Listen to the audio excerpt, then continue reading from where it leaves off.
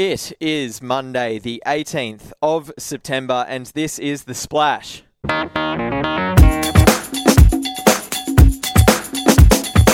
Well, what a wild weekend it was across all sports, across the board, and our numbers on the foxsports.com.au website are indicating as such. Just so much news on there right now. My name is Phil Pryor.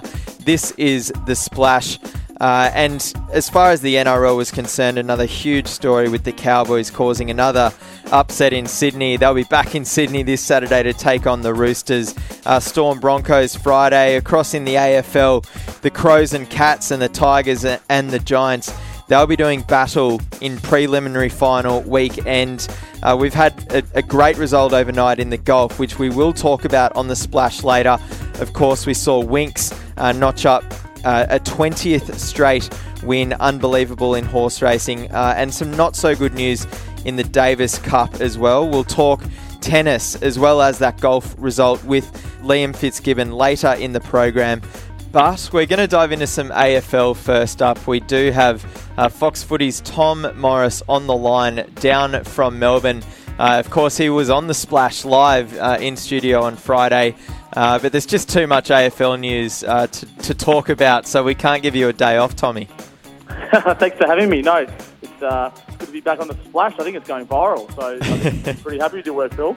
You were, of course, up at the GWS game in Sydney on Saturday. What do you reckon out there? Mate, you know, there's a bit of talk. It wasn't a flash crowd. What were your thoughts? Yeah.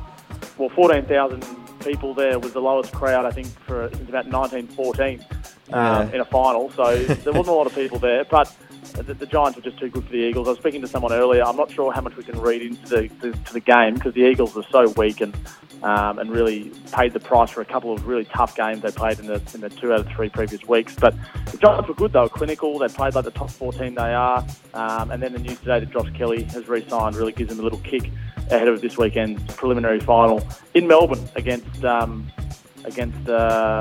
Richmond, which will be an absolute ripper at the MCG. You expect probably 95,000 Richmond supporters there. So that's a real test for them, and Brett Deledio as well, who of course played for the Tigers decades before getting traded this year. Yeah, that's definitely going to be a nice subplot in terms of the build-up to Saturday's big epic prelim at the MCG, Richmond v GWS. But let's talk Josh Kelly.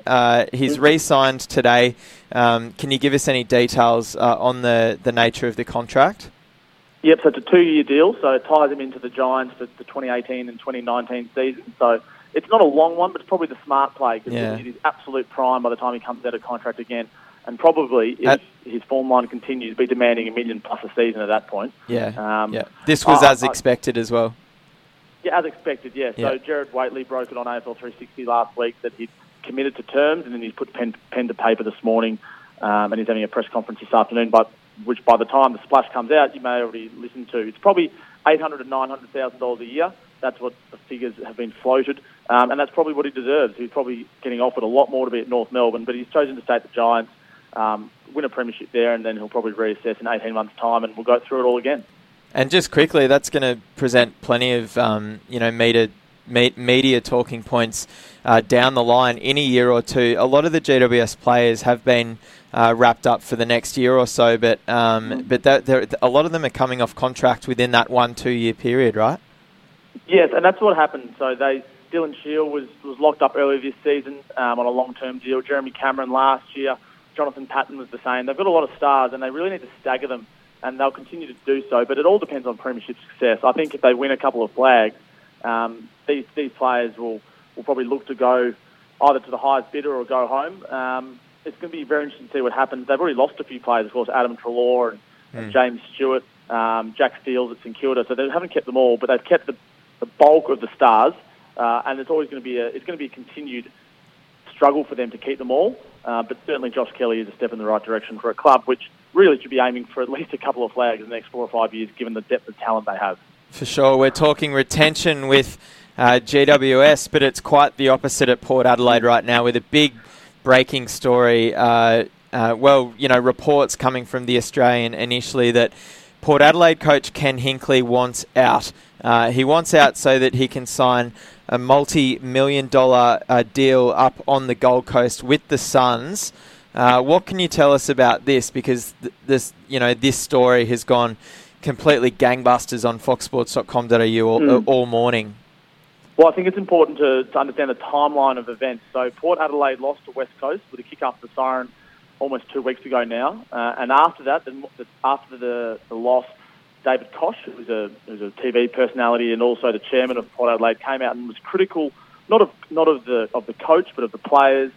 He raised a few questions which a lot of media pundits thought were outside his parameters as chairman. Got involved in the football side of things, not unlike what Eden Maguire does a lot of the time.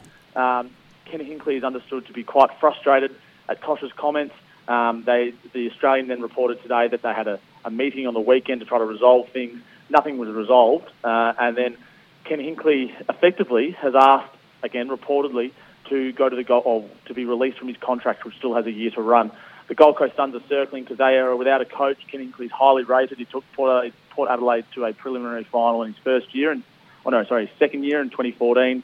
In 2013, they made the finals as well, and they made the finals again this year. So the fact that Port Adelaide haven't been in a position to offer him a longer-term contract means that Gold Coast Suns are in pole position here.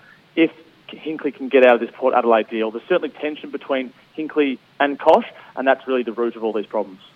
It would be a major shot in the arm for the Suns if they can pull this one off, and they really need a story like this. You know, they've had it's been a tough period for them, and good stories are limited.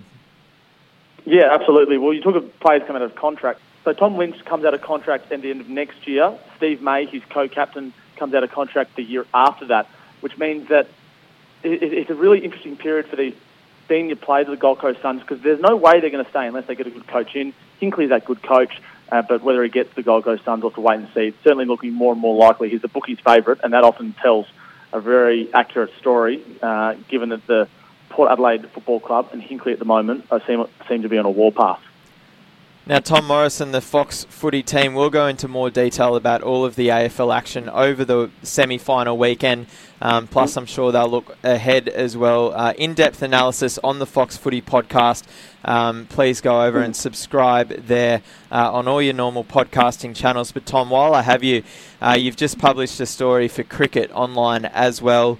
The headline reading, "Secret Documents Reveal Real Pay Dispute Loser." Can you quickly elaborate?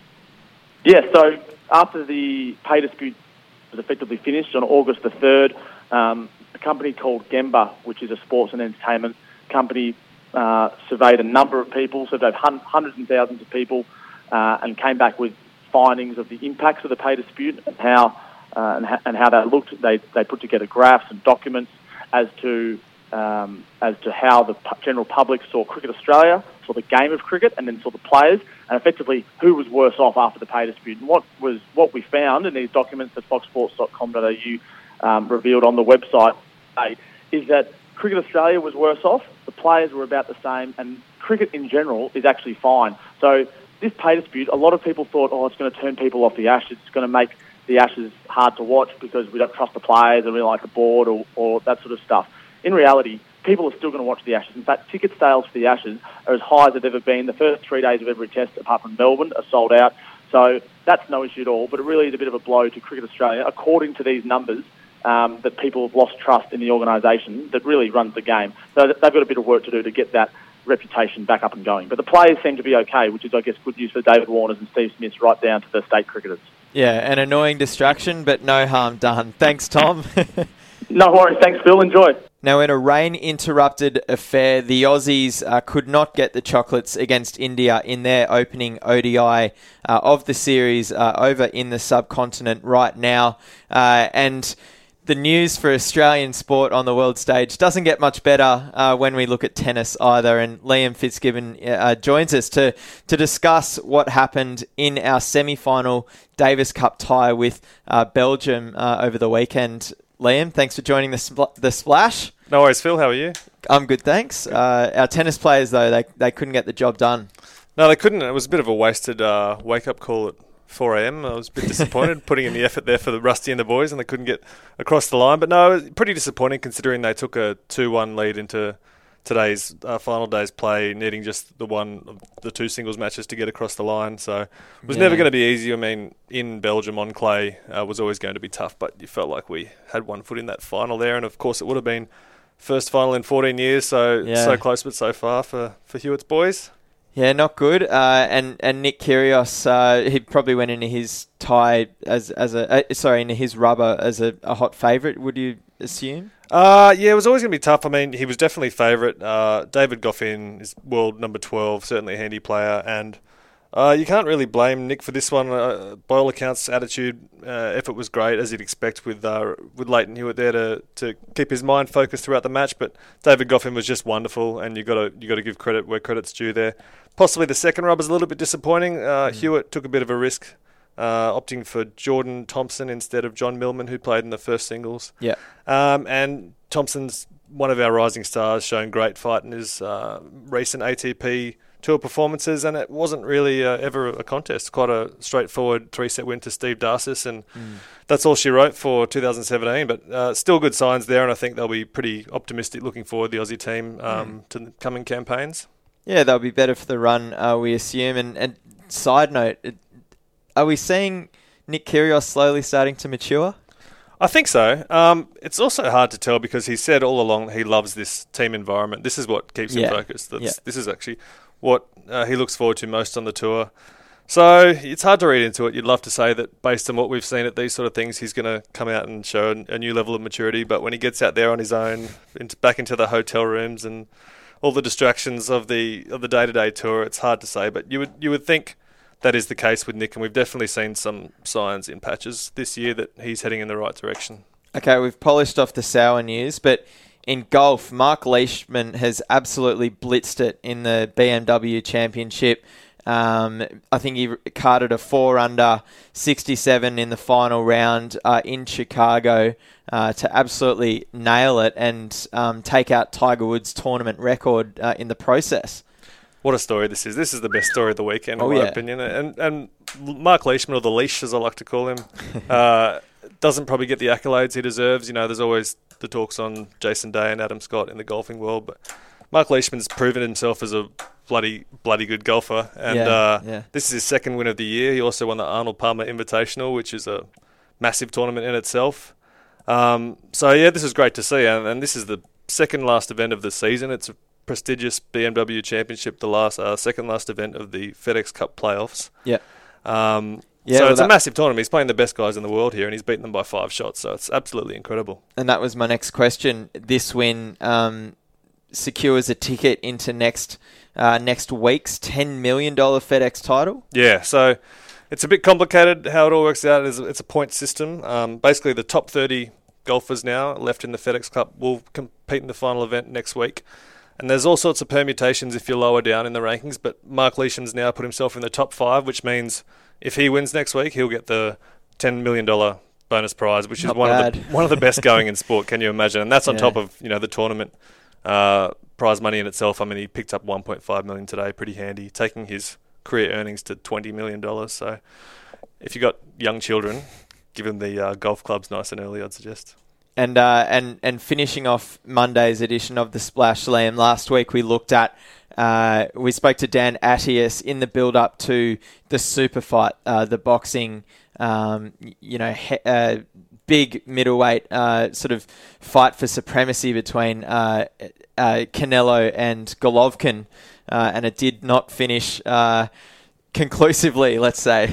It didn't, and how disappointing that after what was an amazing fight, we're again talking about referees and it's dominating all the discussion. I don't think you can argue with a draw given the effort both guys put in. It was a fantastic fight to watch. Both guys just going for it, especially in those later rounds.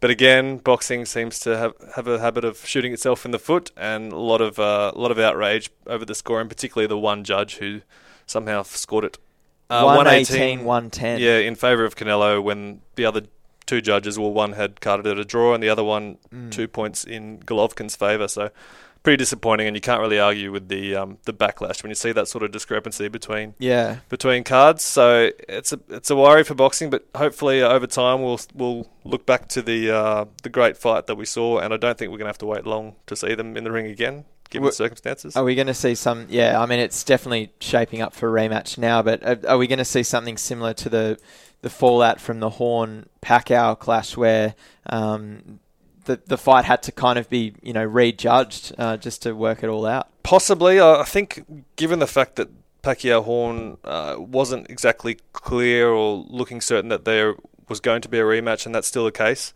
In terms of this fight, I think it's pretty certain there will be a rematch. In fact, there's a clause in the contracts that both men can enact. They said seconds after yesterday's fight that they want the rematch to happen. Nice. So hopefully, I think, unfortunately, there's little choice but to just move on with it and get back in the ring and settle it again once and for all. Yeah, well, it was a stunning fight, and there's plenty of awesome coverage on the Fox Sports website, particularly in the video section. You can see all the highlights there. But Liam, thank you very much for joining us on The Splash this Monday. Thanks for having me, Phil. And for The Splash, thanks for all the subscribers and listeners out there as we grow this podcast into your Monday to Friday daily dose during the afternoon for all you commuters going home. So until next time on The Splash, that is a wrap.